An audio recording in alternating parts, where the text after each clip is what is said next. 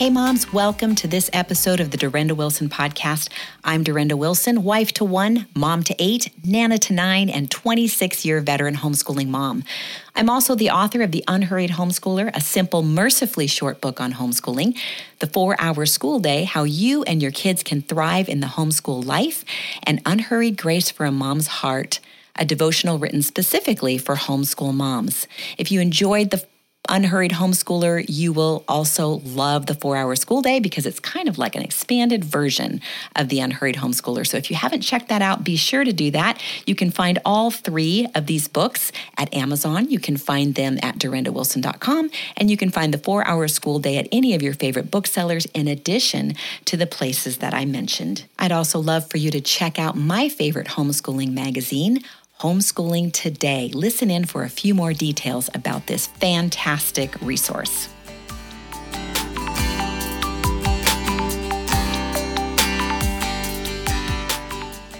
When it comes to homeschooling, isn't it discouraging to see so much on social media that simply doesn't match your reality? Life is messy. Kids can be exhausting. School doesn't always go as planned. Sometimes we all need some real encouragement, some real, truly practical help.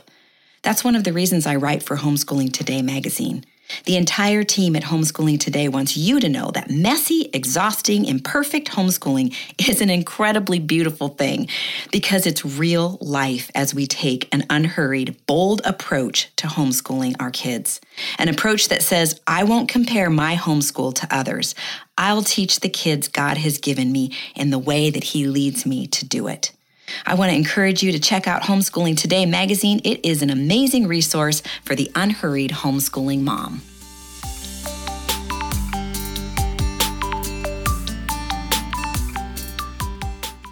Okay, today we're going to be talking about simple apologetics for 4 to 8-year-olds. Now, you're probably wondering, what in the world would that even look like? Because apologetics seems like something you would only study at seminary as an adult.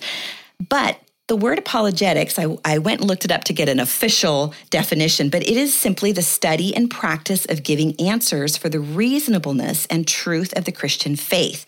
The word comes from the Greek apologia and means to give a defense. In 1 Peter 3:15, Christians are commanded to give an apologia to anyone who asks the reason for our hope. And starting at a very young age, we can begin to lay this very important foundation and do it in a simple and doable way. Today, I have a very special guest joining us. Elizabeth Urbanowitz has done 2 episodes with me before called 7 Lies Your Children May Believe. I would encourage you to go listen to those. They're awesome, and I will include those links in the show notes. But I'm excited that she's joining us again today. To find out just a little bit more about her. I always love that. When I'm going to hear a guest on a podcast, I love to know a little bit of background. And so Elizabeth is a follower of Jesus who is passionate about equipping kids to understand the truth of the Christian worldview. She holds a Bachelor of Science in Elementary Education from Gordon College, an MS Ed in Education from Northern Illinois University, and an MA in Christian Apologetics from Biola University. She spent the first decade of her professional career teaching elementary students at a Christian school. She now works full-time on developing comparative worldview and apologetics resources for children. Her goal is to prepare the next generation to be lifelong critical thinkers and, most importantly, lifelong disciples of Jesus. Elizabeth, welcome. Thanks so much for having me on today, Dorinda. I'm so excited you're back. I loved the 2 episodes that we did together a while back, and I'm excited about talking a little more about simple apologetics for 4 to 8-year-olds. I'm just curious. I wanted to ask first, why is it important to start teaching the concept of truth at ages 4, 5, and 6? That seems really, really young. Yes, I know it does seem really young, especially many times, we as adults haven't even thought about, what does it mean when we Right. say the word truth? Now, we know as believers that, praise the Lord, He is unchanging. Jesus Christ is the Hmm. same yesterday, today, and forever. And we also know that God's word is unchanging. The grass withers and the flowers fall, but the word of our God stands forever. So those two things are unchanging, God and His word. But what is changing is the culture around us.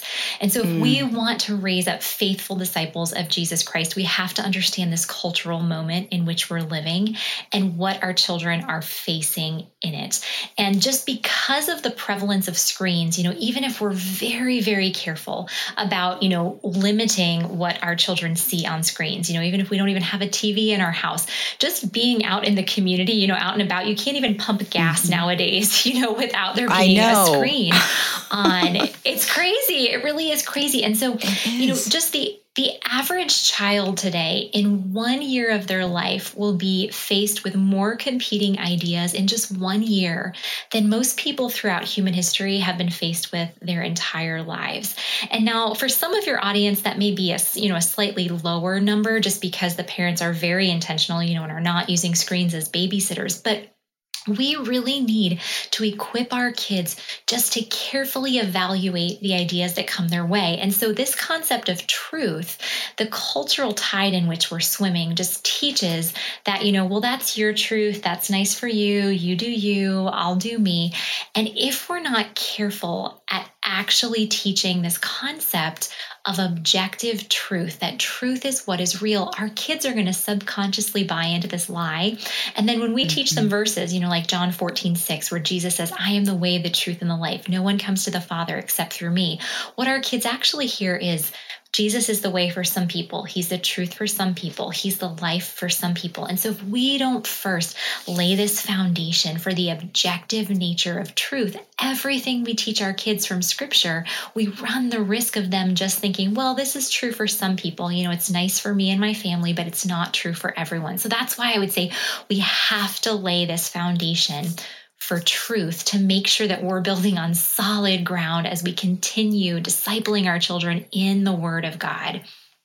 I love that because what you're saying is, uh, even approaching scripture, if we've already got a preconceived idea about something like truth, we misinterpret the scriptures. And Right. that is something we do not want for our children. And I know that there are some parents who might be thinking right now, there is no way that I can keep my active 4-year-old still long enough to really absorb something as big as truth. So how do you keep little ones engaged while teaching the concepts of truth and the Christian worldview? Yes. Well, for any moms or dads out there who are thinking that, I love that you're thinking that because it means that you understand your child, and at 4 years of age, your child was not designed to sit down and listen to a 15-minute lecture. Yes, we can read to our children. We can train them to be still and quiet and to listen. And those are important things. And when we're teaching them important truths, we need to make sure that we're teaching them in a way that aligns with God's design of the human mind. So, for all of the homeschool parents out there listening, I just would say, think about the way you teach your child math in the preschool or kindergarten years. You don't start off by saying, 3 + 4 = 7, because that means absolutely nothing to your child. So what you do is you take out 3 blocks and they play with them and they put them together and you teach them to count, one at a time, 1, 2, 3. And then you take out 4 blocks and they play with them and, play with them and count 1, 2, 3, 4. And then you put them together and you count up to 7. And then eventually, through the years, as they move on from the block phase, you write down the number 3, the symbolic representation. You write down the number 4, you write down the number 7. And eventually, by the time they're in second grade, they can just say 3 + 4 = 7. They have that memorized as a math fact. So when we're talking about something like truth, that's the same thing that we need to do. We need to get their bodies involved. And so what I like to do with little ones is I just give them the simple definition. I say, truth is what is real. And then we turn it into a game, just repeating this. Homeschooling parents who have taught their kids Bible verses at young ages, know you can just turn it into a game and they can absorb it so quickly. So I'll just have the little ones with me say, okay, I want you to say this as loud as you can. Truth is what is real, and then they'll say it as loud as they can and then say, okay, now I want you to whisper this as quietly as you can. Truth is what is real, just so that they can understand these concepts. And then to turn it into a game to see if they really understand it, I say, okay, I'm going to say some sentences. And if I say a sentence that is true, a sentence that is real, I want you to throw up your arms and I want you to say true as loud as you can. And if I say a sentence that is not true, that is not real, I want you to cross your arms in front of you and say not true. And then we'll just do fun sentences. I'll say something like, puppies are baby dogs. And, they'll throw out their arms and say true.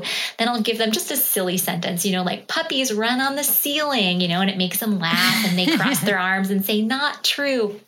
So just to get them thinking through, is what I'm hearing true? Is it real? Or is it not true? And then after we've played that game several times, then I'll introduce the concept of feelings, emotions, because another thing our culture is teaching is that whatever I feel, that is my truth, where we know from the biblical worldview, having emotions is an important thing. It's part of being made as God's image bearers. But this side of the fall, sometimes our emotions point us to truth and sometimes they don't. And so we just teach kids, okay, let's think about, is this a truth or is this a feeling? So I'll say something like, most playgrounds have swings. That's true, and then they'll throw out their arms and say true. And then I'll say, swings are the best. And then they'll hug themselves and say feeling, because we want them to think, okay, is this something that's true or is this just a feeling, something that's going on inside of me? So if we can get their bodies involved, there's so much that they can comprehend at a young age. Oh my goodness. I'm listening to you and I'm thinking this would actually be a good practice for adults. Yes. Let's just go back to your childhood and let's go back there and let's do it that way. But I hear what you're saying is, what I'm hearing you say is you're using age appropriate games and approaches to help your kids make a connection. Yes. That's a great way to summarize it. I love that. Yeah. So you have recently actually released a new early childhood curriculum. You have that curriculum broken into 5 units: truth, God, life, humans, and morality. So why did you choose these 5 units specifically? That's a good question. And the reason that I chose those units is the goal of this curriculum is to lay a solid foundation for understanding the biblical worldview. And these are just 5 foundational components in understanding the truth of Scripture. So as we've talked about before, truth is the first thing we need to cover, because if we don't cover this concept of truth, our children, there's a great chance that they're going to misinterpret Scripture if they don't understand the objective nature of truth. Then the next concept, God. God is the most important person, the most important object, the most important thing out there. And so we want our children to have a solid understanding of who God is. Then the concept of life. We know that there's so many lies in our culture just about the start of life, that humans are just the product of blind, unguided time and chance through evolution, where we know not only does that contradict what Scripture says, it contradicts the evidence that we find in the world around us. So we wanted to just give them a very solid understanding from a young age that all the evidence around us points to a designer, and that designer is God. Then the question, about humanity, what does it mean to be human? That is one of the main questions of our day. What does it mean to be human? Do we have control over our own destinies? Do our feelings point us to what is most true about us as humans? So we wanted to set that stage for understanding that humans are God's image bearers, that God designed girl image bearers, and boy image bearers, and that's a very special thing. And then the concept of morality, that's foundational if our children are to understand the gospel, understanding what is good and what is true and what is right, and how we as humans consistently fall short of that. And that is why we need Jesus. So those are not the only 5 worldview components, that it's possible to cover with children, but we just felt that those were 5 really important ones for laying the foundation for a biblical worldview. Yeah, these do just sound like major underpinnings in order to lay that biblical worldview. I love that. I mean, I'm listening to you describe each of these things, and it just, if you can imagine your child grasping the biblical worldview for each of these things, what a difference it makes in their thinking and about their perspective and how they see things. And then to do this at such an early age and have them moving forward with that kind of truth in view, I mean, just it's just such an incredible opportunity. I love this. So I am so glad that I'm so glad you came up with something for such young children, because again, that's something that I think that most homeschool moms would be, really on board with, but really struggling with, what does this look like? And so I love the simplicity of it. I love that it sounds like it's not only easy to do with our kids, but actually fun. Yes. And I think that's so important. And then when you're having that fun together, that really, there's a relational aspect to it that, is added as well, where, when we're having fun with our kids, they feel valued and, they know that they're important. I know my kids loved for me to laugh with them and to be silly with them. And to them, that was like almost like my approval of them, and they felt connected to me. So I love that you're suggesting such fun and relational things. So the goal is at the end of this curriculum to lay the foundation for a biblical worldview. And I love that it can happen at such an early age. What an amazing opportunity. Okay, last question. What are some other practical things parents can do regularly to engage their young children and teach them the Christian worldview? Yeah, I think exactly what you're talking about with making things fun and relational with our children. These deep truths, they don't have to be done in a setting that's super serious, where we sit down and say, okay, we're going to talk about this for 10 minutes, and then we move on with our day. But if we can just develop a few easy games that we can play with them and then continue to play them, in just our everyday life, like the example that I just gave you of that game with, truth versus feelings. Anytime I develop a game for one of our curriculums, I always test it out first with the children that God has placed in my sphere of influence. So in my case, it happens to be the children of really close friends or the children in my church family. And just even this past Sunday, I took 2 little boys home with me after church, a 4-year-old and a 5-year-old, and fed them lunch and let their parents go out on a date, while we just played games at my house and read books and did some coloring. And on the way back to their house, as I was driving them, they said, Miss Elizabeth, let's play the truth or feelings game. They just love playing that. It's like, it's like the I'm thinking of an animal game for them. And so we can do things like that, like a game that we play in that unit on what it means to be human is I will just show the kids pictures either of different people or of different things. And every time they see a picture of an image bearer, they have to jump up and shout image bearer, so if they see a picture of a puppy, it's like really cute, but they sit down because it's not an image bearer. If they see, a picture of a child, they stand up because it's an image bearer, an old man or an old woman, people with all different colors of skin. We show them a picture of an ultrasound, and that's an image bearer. We show pictures of, somebody in a wheelchair, someone with Down syndrome.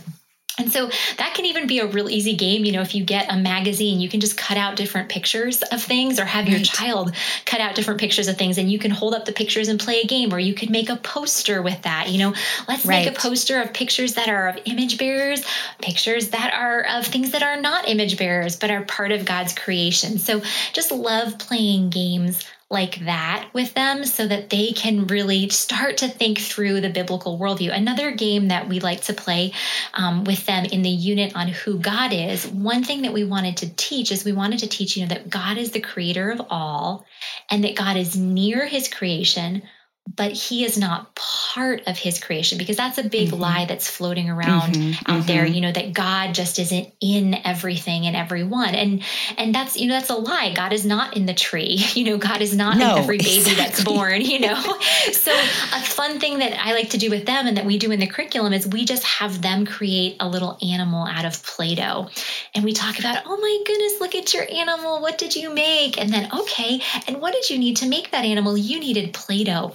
Did God create everything out of Play-Doh? No, that's silly. God created everything out of nothing. He's the only one that can create out of nothing. And then we'll play other games, like we'll say, okay, hold your Play-Doh near you, and they'll have to hold it close to them. And then, okay, hold it far away. Okay, near, far, and just give commands for near or far. And then say, okay, so let's think, is God near his creation or is he far away? And then we say, oh, God is near his creation. And then we talk about, let's look at your Play-Doh animal. Are you that Play-Doh animal, or is that Play-Doh animal you? No, that's so silly. That's so silly. And what about with God? Is God the same as his creation, or is creation God? No, that's so silly. God is different than his creation. So just things like that, if we can take big truths and attach them to a game that really engages our child and builds relationship, and a game that they want to play over and over and over again, at just the earliest of ages, we can establish these really big foundational truths that they must grasp if they're to hold firmly to the biblical worldview. I'm listening to you and I'm thinking, I'm picturing, moms sort of carrying this out. And I'm just seeing so many different scenarios playing out in my mind. Like some of these things you can do while you're waiting in a waiting room at the dentist's office, yes, or you're in a car, you're in a car ride, you're all stuck in the car and you're driving somewhere, either, locally, or maybe you're taking a trip. This is a great way to redeem that time and really just continue to lay that foundation. And I also think that kids love games. Like these sound like games that kids would absolutely love. And I love that you've tested it out already. But I'm thinking to myself, those who are, homeschooling and I feel like it could be a great, what I would call a carrot. When you're done with your reading lesson, we're going to play that game, that, truth or motion game, because kids do love games. So here you are, doing their reading lesson, and they think they get this really fun game to play afterwards, but you're teaching apologetics. Well, right. Well, they're just engaged in having fun. And so I love these ideas. I really appreciate you sharing these. And I would love for you to share with the moms how they can connect with you and how they can specifically connect with this curriculum. Yes, if you go to foundationworldview.com, that's where you can find all of our resources. So that's where we have our curriculums. And we also have a ton of free resources like webinars and book club recommendations. And we do have a podcast. So yes, if you go to foundationworldview.com, you can find out all the information there. Great. And I will include a link in the show notes for you moms, so you can go check that out. Elizabeth, thank you for being with us today. Oh, thank you so much for having me on, Dorinda. It's been a pleasure talking with you. All right. Well, let's close in a word of prayer. Lord, we just thank you for these moms who are listening, God. We thank you for their hearts for their children, for their desire to teach their children well. We know that desire is there because they wouldn't be listening to this podcast if it wasn't.